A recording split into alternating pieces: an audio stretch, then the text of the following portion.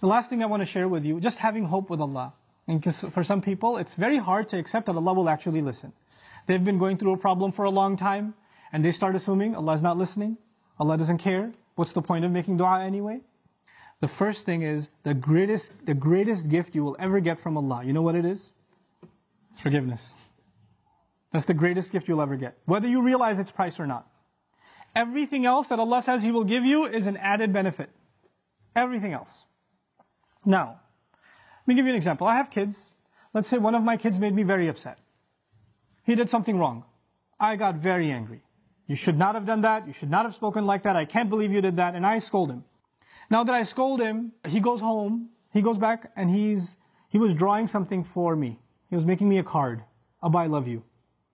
And here's a house I drew, or something. He drew something beautiful for me.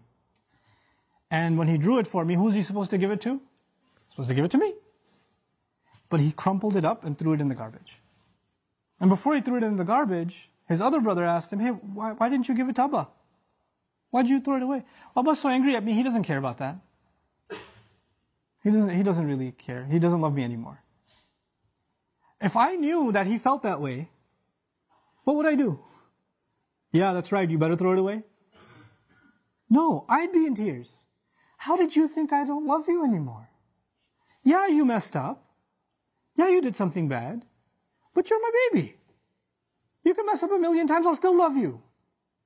Even if I'm angry, I still love you. Give me that paper. I'll frame that paper.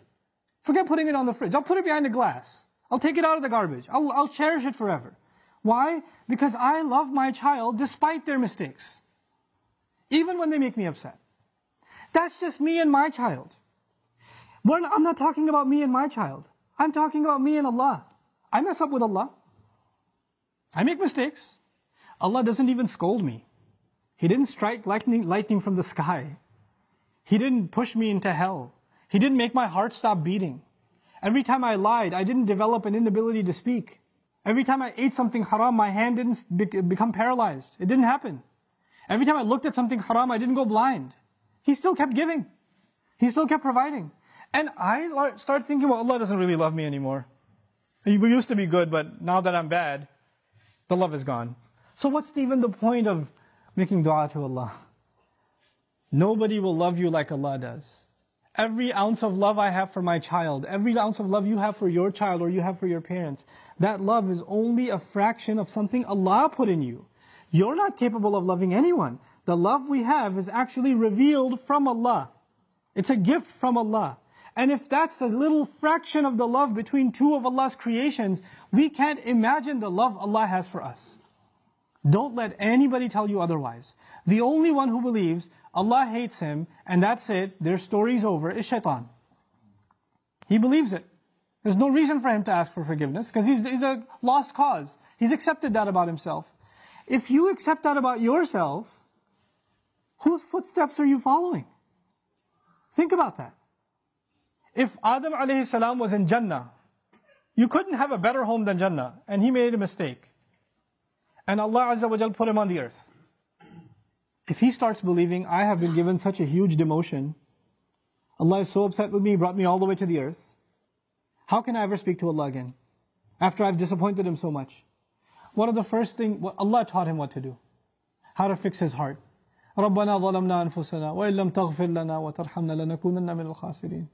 You could be in a really good place and you fell to a really bad place. Compared to Jannah, dunya is nothing.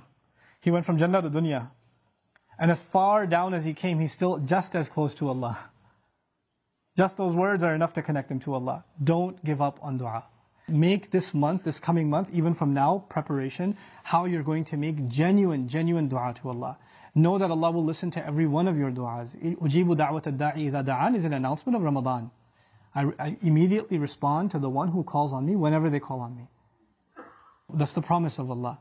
And the number one dua I make is going to be for forgiveness. Allah says about nations that He won't destroy. There are nations that deserve to be destroyed, and Allah wouldn't destroy them. You know why? Because among them there are people who still seek forgiveness.